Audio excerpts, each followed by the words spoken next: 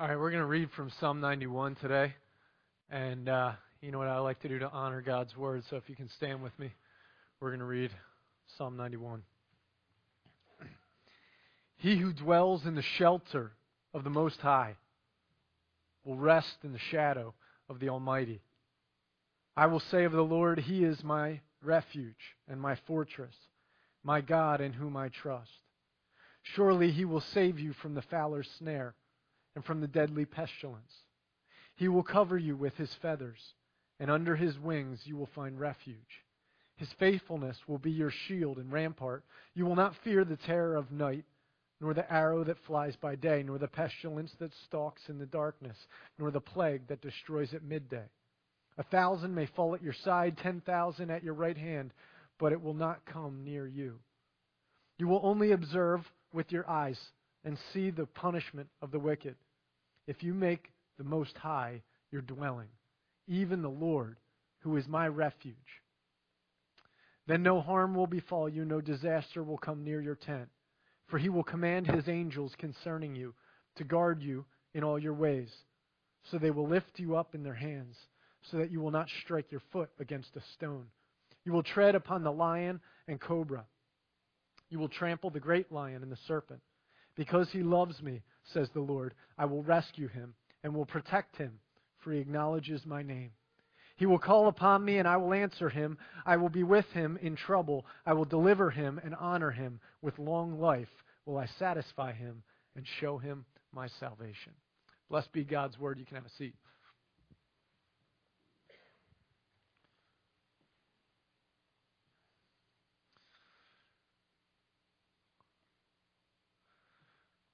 The scriptures say that God is an everlasting Father, that He is the Father of all. He's referred to as Abba, which translated into English means Daddy. Daddy. He's our Daddy. God is also love. He is the quintessential loving dad. Like any positive picture that we could ever think of the ideal dad is a picture that pales in comparison to our dad. Our true dad, our heavenly Father. And He loves us so much that He wants, with everything inside of Him, He wants for us to have the best possible life. Really. I mean, that might sound cheesy in some ways or trite, but it's really not. I mean, God wants the best possible life for His kids. A good dad wants the best possible life for his kids. And God, being the greatest and most loving of all fathers, wants so much for us to have this phenomenal life. But God's not only a dad. He's also an architect. He's a designer. He's a builder. As a matter of fact, He's the creator. He made everything. He made it from the Milky Way and beyond, all the way down to the DNA of a little frog or whatever, and everything around it. He designed it all. When He designed it, He had a plan. He was intentional. It wasn't over here, I'm just going to randomly make something, and over here, I want my family to have a good life. It was all integrated. He was building a house for His kids when He built the universe. And He built it in such a way that if we functioned appropriately within it, that we could have the best possible life. In the first service, I asked how many people have a computer. I needed to know if the illustration would work. In the second service, I'll ask again, how many of you have a computer? Actually, yeah, I should say it the other way, but I won't. But how many of you have a computer in this? So, yeah, okay. I don't know if I saw anybody who didn't have a hand up. And okay, there is one. Yeah, okay. But in general, okay, there's a couple. All right. Most of us in this service have computers. Now, most of you probably also have some form of a PC as your computer. Now, a PC can be made by, the actual computer can be made by any number of companies. It can be made by Dell, HP, Toshiba, Sony. It can be custom built, but you have this laptop or desktop computer that's built by any number of companies. Then each of those computers, whoever they're made by, runs on an operating system. And this is, what all the PCs really have in common, basically, is that there's one company who really creates the operating system that they all function on. And the guy who made that operating system, his picture was on our screen last week, and we talked about him as the definition, the picture of success. His name is Bill Gates, and he's the founder of Microsoft, who makes the operating system. Now, once you have the computer made by whatever company, then you have the operating system that's made by Microsoft. On top of that, you have some software, and that software, some of it's made by Microsoft, some of it's made by any number of other companies who build the software that you need in order to accomplish whatever task it is you're trying to accomplish. At work, you probably have software built by, some other company that knows what it is that you need. And that is built to function in this operating system on this computer, all designed by different companies.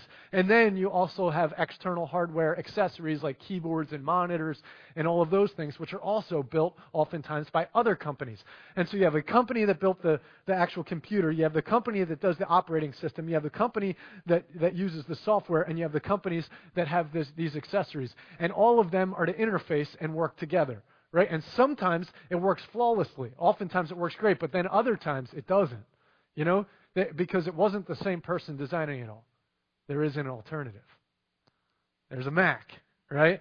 And the Mac, of course, the Mac computer, the hardware was built by the Apple. I'm getting some sort of signs out there. The Apple was built by Steve Jobs. The computer was built by Steve Jobs, basically, by that team. Then the software, the OS 10, whatever, was built by Macintosh, by Apple. Then also the software that's running on it, the operating system, the hardware, the software, much of the software is designed by Apple. And then even most of the monitors, keyboards, mouse you use, a lot of them, it's designed by Apple. All of it was made with the other thing in mind, specifically designed by the same group of people, all headed the same direction. You might not have as many options that way, but you also don't have as many crashes that way and that type of thing because it was all designed to fit together well. Now, I do believe that I should be getting a commission check from Apple for this message, but really that's not the point. The point is that God is the designer not only of his children and of his family, but he's the designer of everything. He's the designer of all of it. And when he made the universe, when he created it in however he did this, however it worked out, his intention, his design was not absent, was not separate from his desire for us to have the best possible life. It was the same person with the same intention, with the same design, the same thought process that is a loving Father who wants us to have the best possible life, and the amazing Creator who designs all of the universe. It's the same person, and he designs it to be fully integrated. So the distance of the sun from the earth, the rotation, the gravity that we have, the oxygen levels, all of it that he built. He didn't just do it randomly. He knew that he wanted his kids to have such an awesome life that he had the laws of science and everything else designed in such a way that we could function in the best possible life. Now, granted, we mess it up all the time, but that's how it was originally designed by him. Now, it's not just the laws of science that he designed. In order for us to have the best possible life, there are spiritual laws. There are relational principles. There's interactions on a moral and ethical level. There's these principles and these paradigms that he designed. All of this structure that he placed in the design of all of creation in order that we can have the best possible life.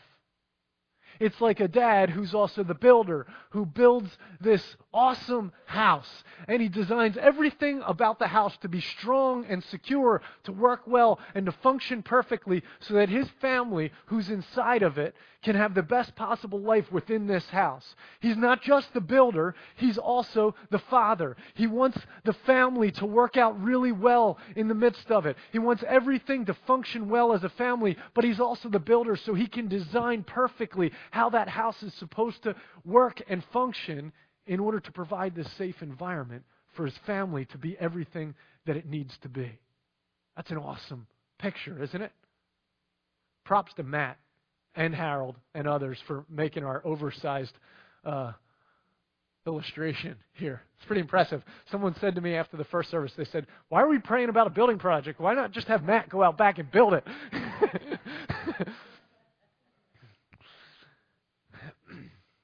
Let me ask you a question.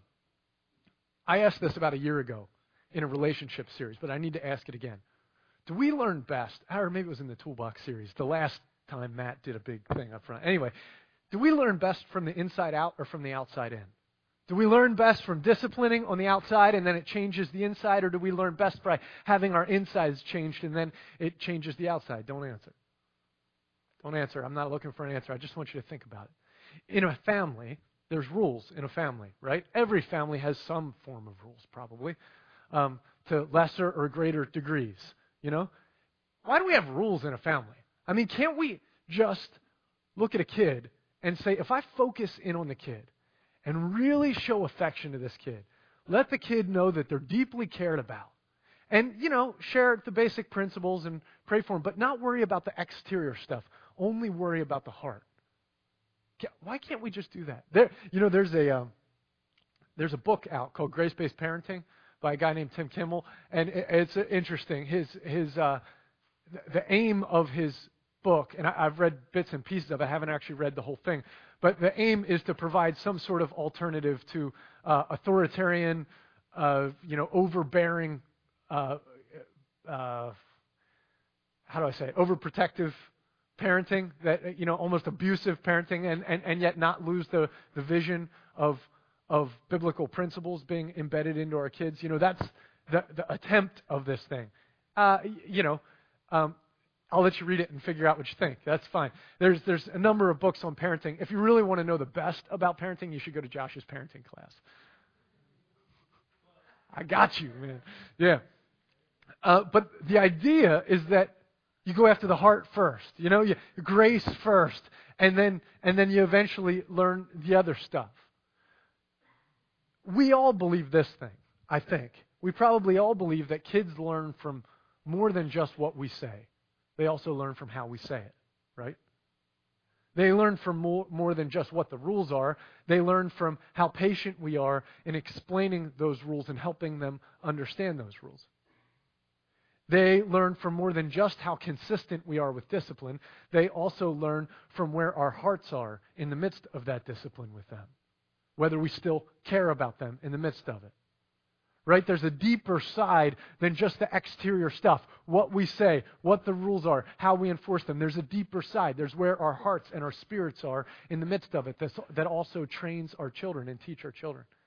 All of us have had experiences where we had to serve something that we didn't feel connected to internally. Where we go to a job and we punch the clock and we might not even believe in this company.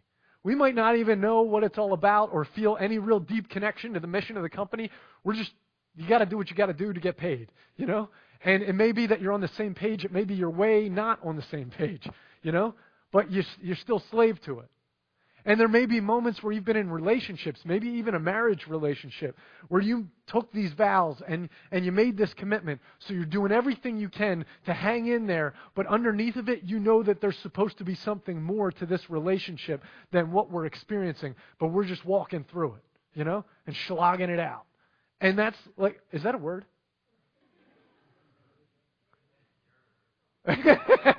German word. Anyway, there's been moments where all of us have had to serve and be a part of the exterior, the institution, without feeling any deep, real, heartfelt connection. That's a painful thing, isn't it?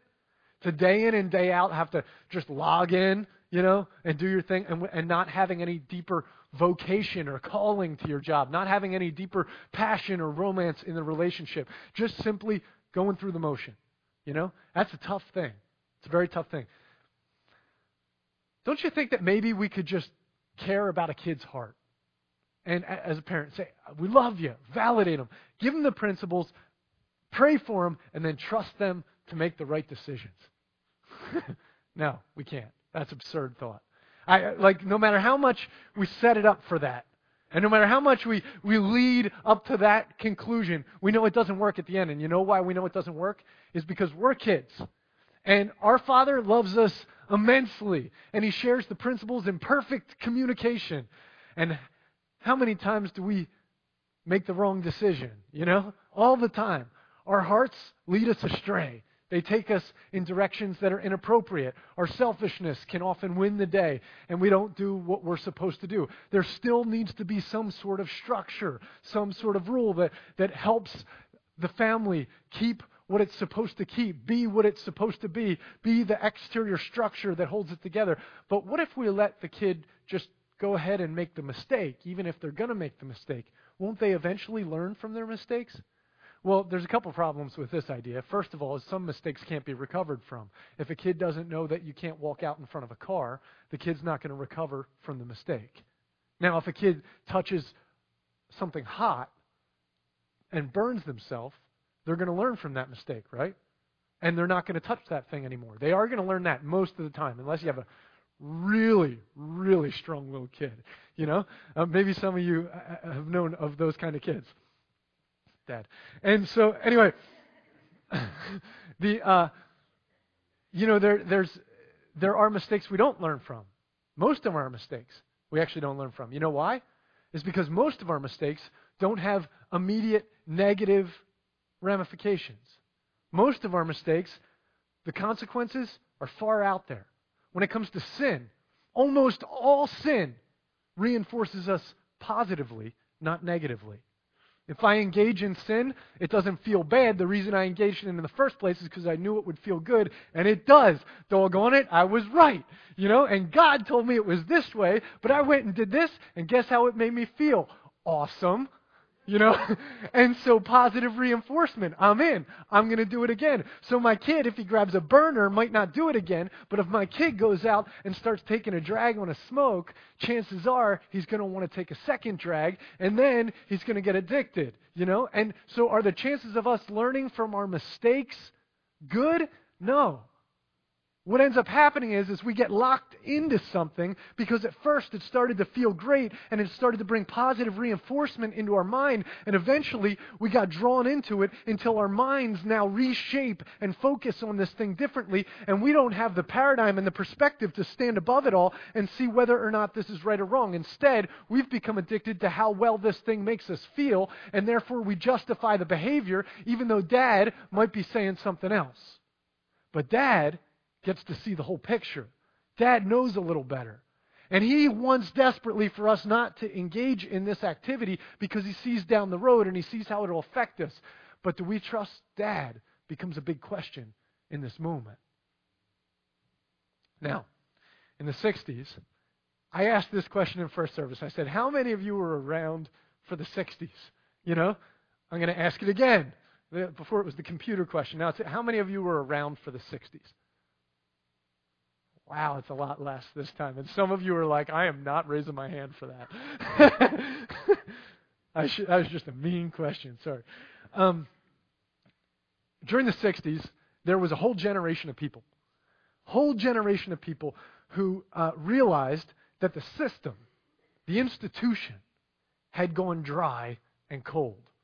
And there was all sorts of people who were serving like cogs in a big system, just punching the clock, and there was nothing underneath of it, no life, no breath, no heart, just cold steel discipline and commitment to something that no one believes in anymore. And so there was a reaction, generational reaction. Anti-establishment was the reaction. See, what they felt like was they were like, if I just commit myself to serving the way everyone else is served in the institution and follow the man and do what I'm supposed to do, it feels to me like on a cold, wintry day, going out to a steel structure and just giving it a nice big hug and expecting it to hug me back. That's what it felt like to them. The structure, yeah, okay, whatever, I'm not feeling the love. And it's not working for me, and I don't want to spend my whole life just trying to plug along and be obedient to this thing that doesn't seem to help me out. And so the movement began. Throw off the chains of the man. Challenge the authority of the institution. Push back. Begin to live apart from these useless morals that were foisted upon us by institutionalized religion. Begin to live free. Free living, live how my heart yearns. Let me feel it again. And they had a point on a certain level. I mean, a body without breath in it, who wants that, you know? Who wants a mind without a heart connected to it? If there's no way to actually have the relationship and meaning and motivation and inspiration, then what's the point of the commitment if there's nothing underneath of it, you know? And there was a point to it. So there was the revolt and the rebellion and the throwing it off. But let me ask a question. Where has it left us? Did it get us as a society back to a place where we rediscovered our roots and we found what we're really all about, and now we rediscovered the structure and we were changed from the inside to the out, so now we have clear boundaries, we understand what our ethics are, we understand the structure, we're unified under a common conscience? You got to be kidding me. We're in chaos. We're in chaos. The common ethic morality, where is it to be found? Stating one truth at the exclusion of all the other thoughts becomes more and more difficult every day. Saying that the brand of faith that I believe in is actually the truth and that what someone else believes in might not be the truth becomes more and more difficult every day in America and in the West. We're in a state of confusion and in a state of chaos. Because when we revolt against the structure, it's one thing to ask the structure to be accountable and to make it right and the true structure. It's another thing to say, I don't need this structure. I don't need structure at all. I don't need the rules. I don't need the discipline. I don't need that stuff. Get it off of me. I can figure it out with my own heart. That doesn't lead us to a place of clarity. Romans 1 shows us very clearly it leads us to a place of confusion and chaos. When there is no longer an ability to submit to authority, when there is no longer an ability to hold on to a structure that's outside of ourselves and submit to it, when the authority and the ethic is defined not by something outside of me, but only within me, and I become the center of my own sense of morality, then there's no unity to bind us together. There's no structure for us to believe in together, and society, history has shown us, begins to collapse. That's how it works. Now, don't get me wrong. There was great stuff that happened in the 60s. There was really good stuff. Because, you know, there was revival that began in the 60s. You ever heard of these people called the Jesus freaks? You know, there was this whole other thing that happened. See, the institution had grown cold. And there was a reason why this. I mean, if the authority goes bad and the institution is structured around the wrong stuff and there's no heart within it, there's a great reason for us to cry out and say there needs to be something else. And in the midst of that, what happened in the spiritual world, well, in the religious world, is that there was a whole group of people who realized, all right, there's this brand of religion, okay? There's the Brethren over here. There's the Lutherans over here. There's the Methodists here. There's the Roman Catholics here. And we nuance and fight about what different doctrines are and who has the right one. And when one can stand and say, this is the right doctrine, then what I'll do is I'll connect myself to this one that has the right doctrine, and now I'm close to God because I'm identified with this institution. So my relationship with God is a corporate relationship through this church to God. And now all I have to do is serve this church well, and I'm connected to God. There's actually a level of truth in this thing. There's actually a level of truth that has gone missing, where we don't feel much of a corporate relationship with God anymore. But in the moment, that's what really was the overriding thought. There was a reaction in the moment, and people began to rediscover something else, a personal relationship with Jesus Christ. Where it wasn't just corporate, it wasn't just, there's this church that believes in this thing and I connect to it. There was a resurgence of personal faith in Jesus Christ.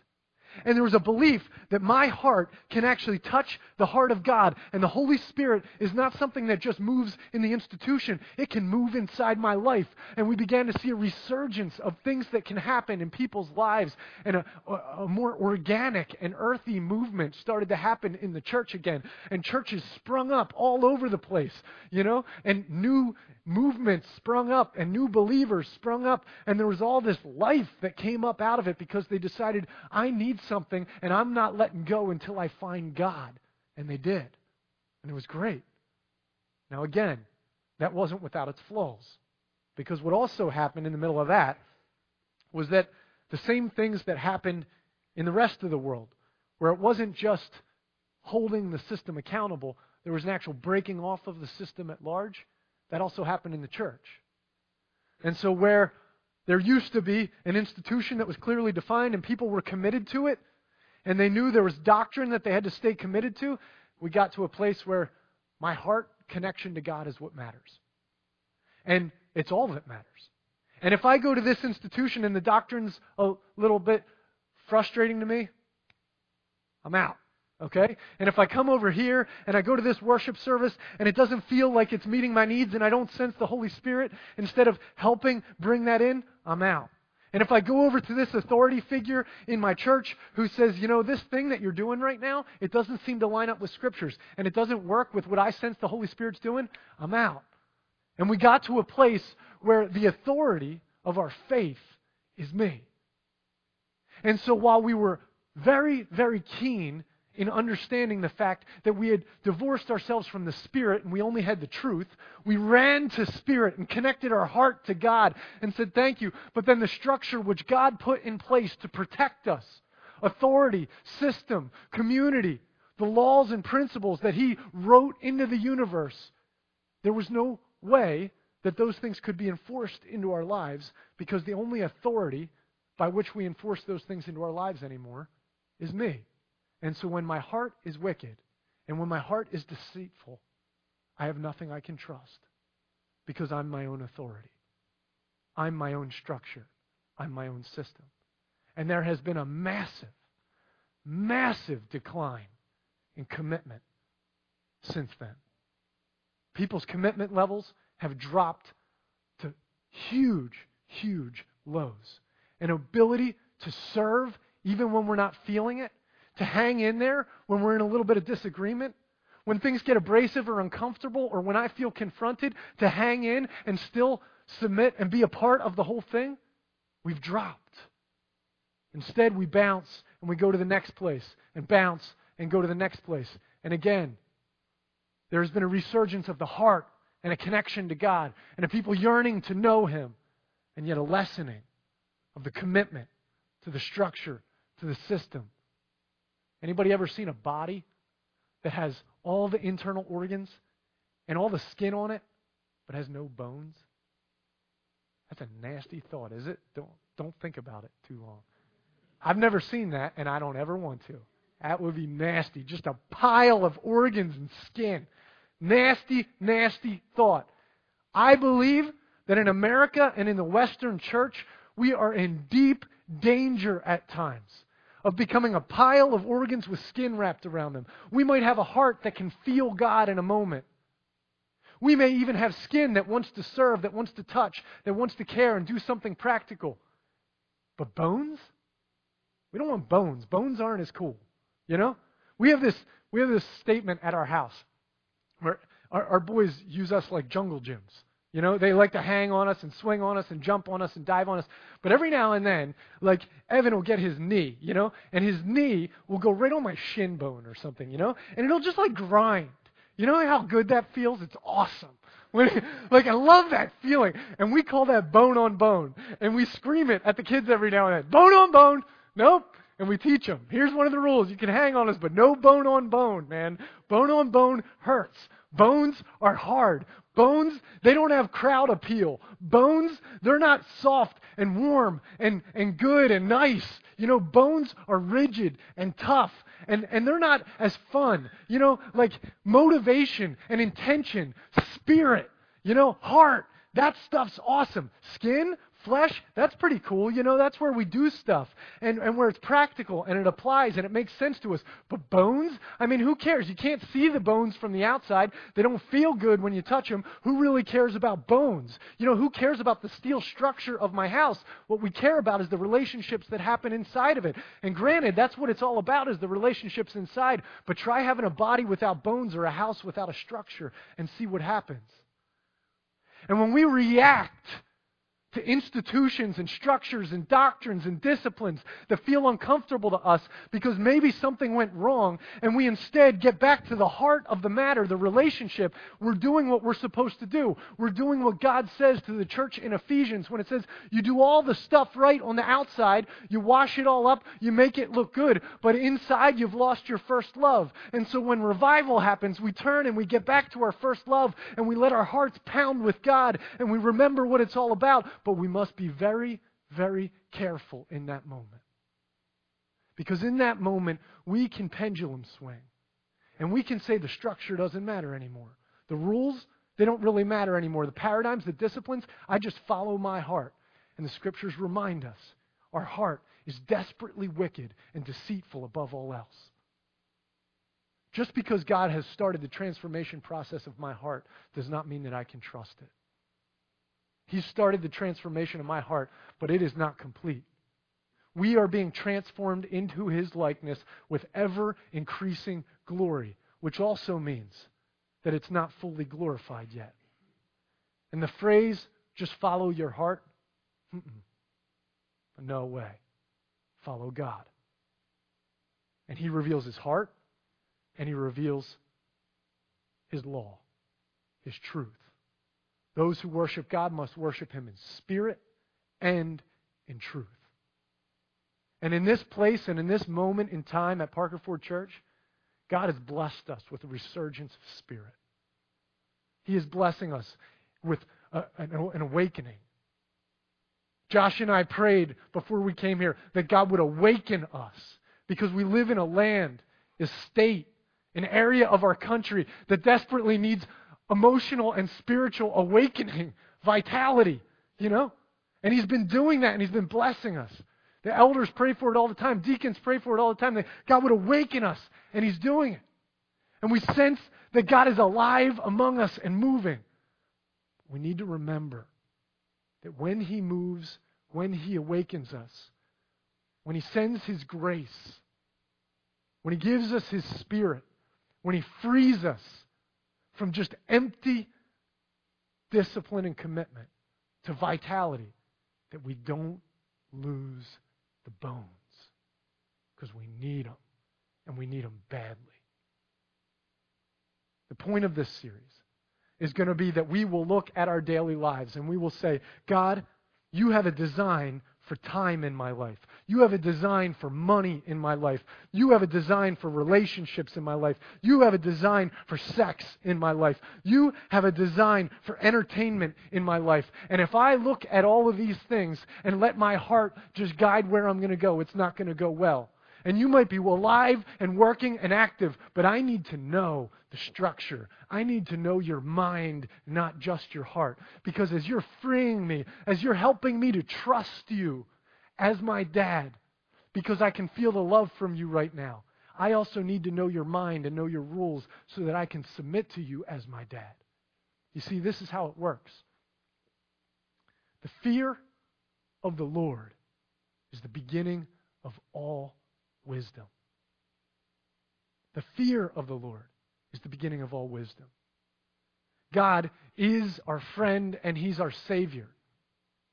But before we know Him as friend and Savior, we must know Him as God and Father. This is how it works. In a day when we will talk about the beauty of the redemption of the cross and the validation, the gospel of self-image that we talked about a few weeks ago, when God validates us and approves us and frees us in the moment, we also have to remember the baseline. You see, in Psalm 89 and in Psalm, I believe it's 97, talks about God's love and His faithfulness surround Him. His faithfulness surrounds Him. His love goes out in front of Him.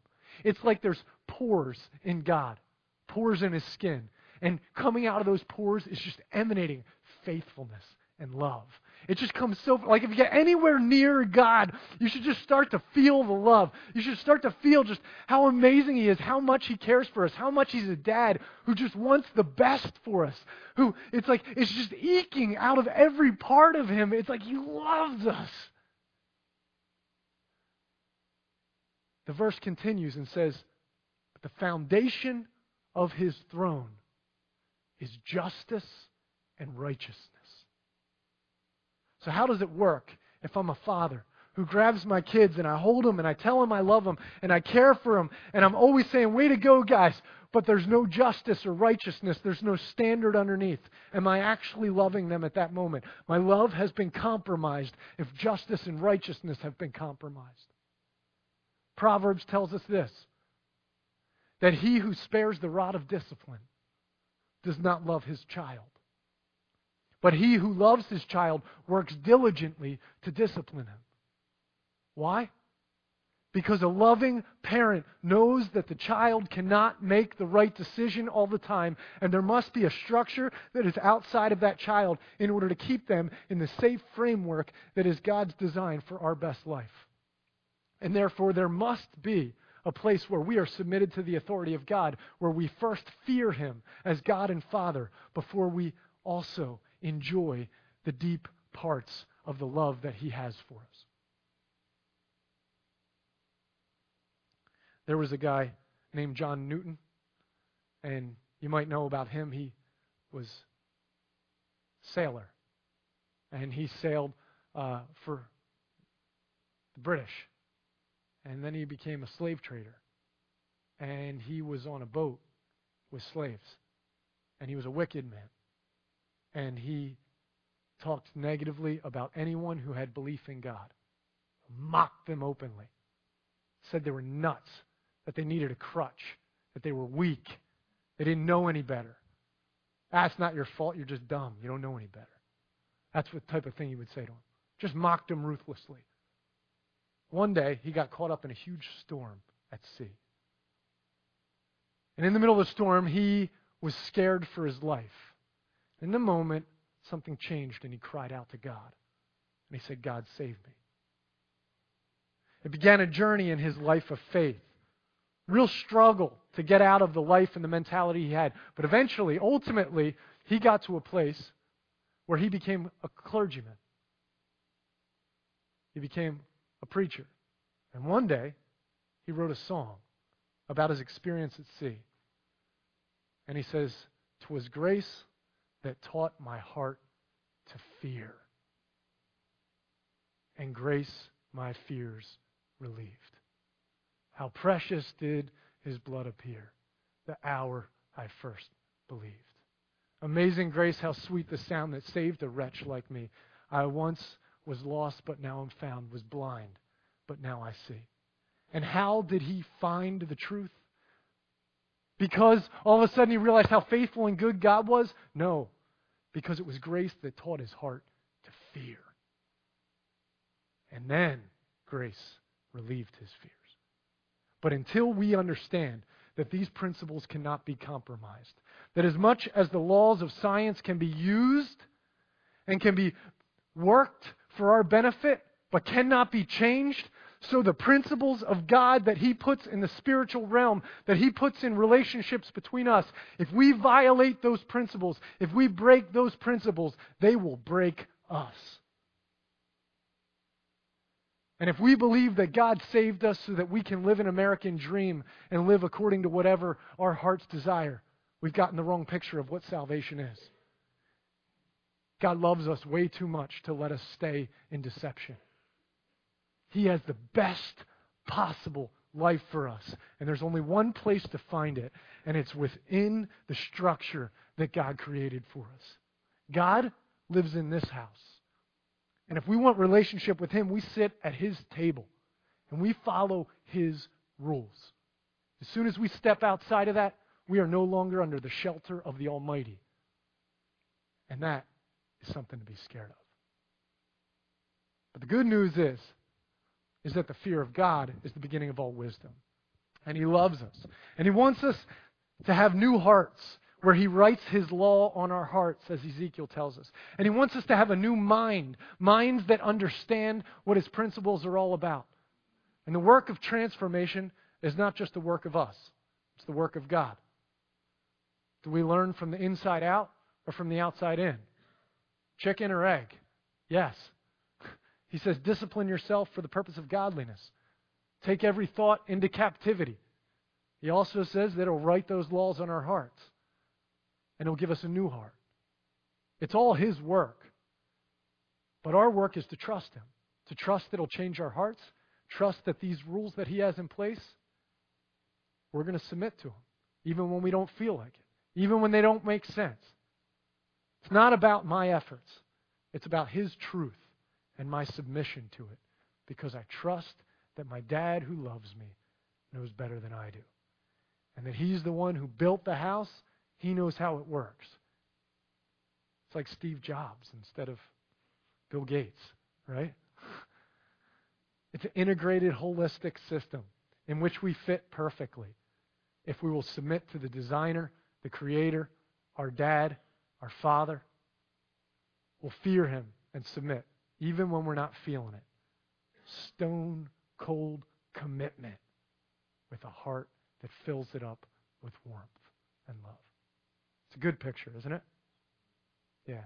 This series is going to be all about learning that structure, uncovering it in Scripture so that we can learn how to live within it. Let's pray. God,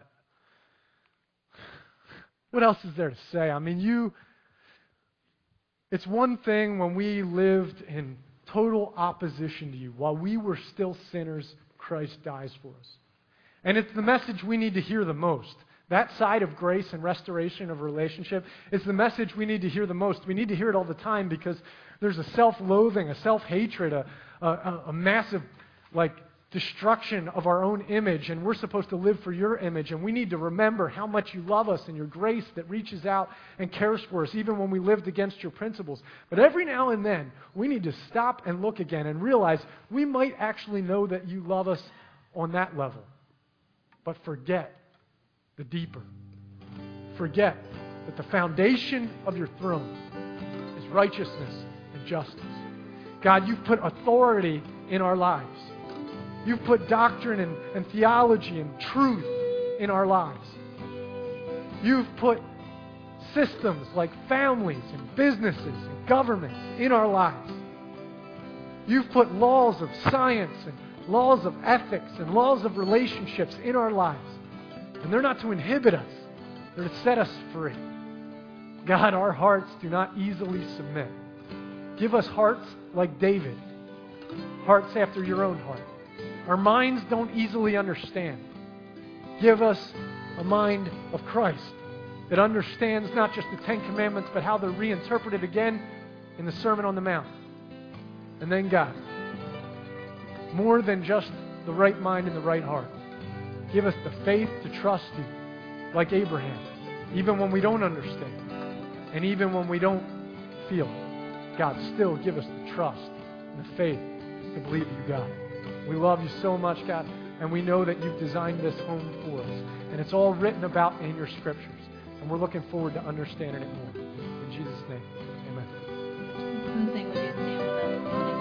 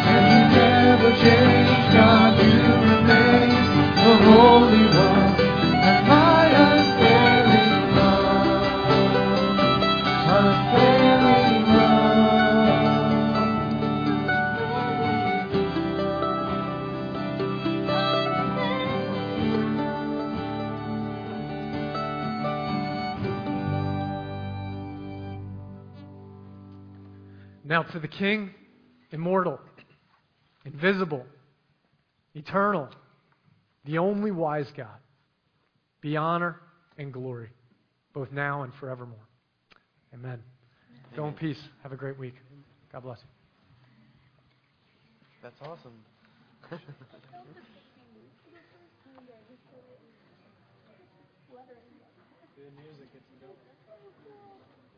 Tuesday night, my house, 7:30. I mean.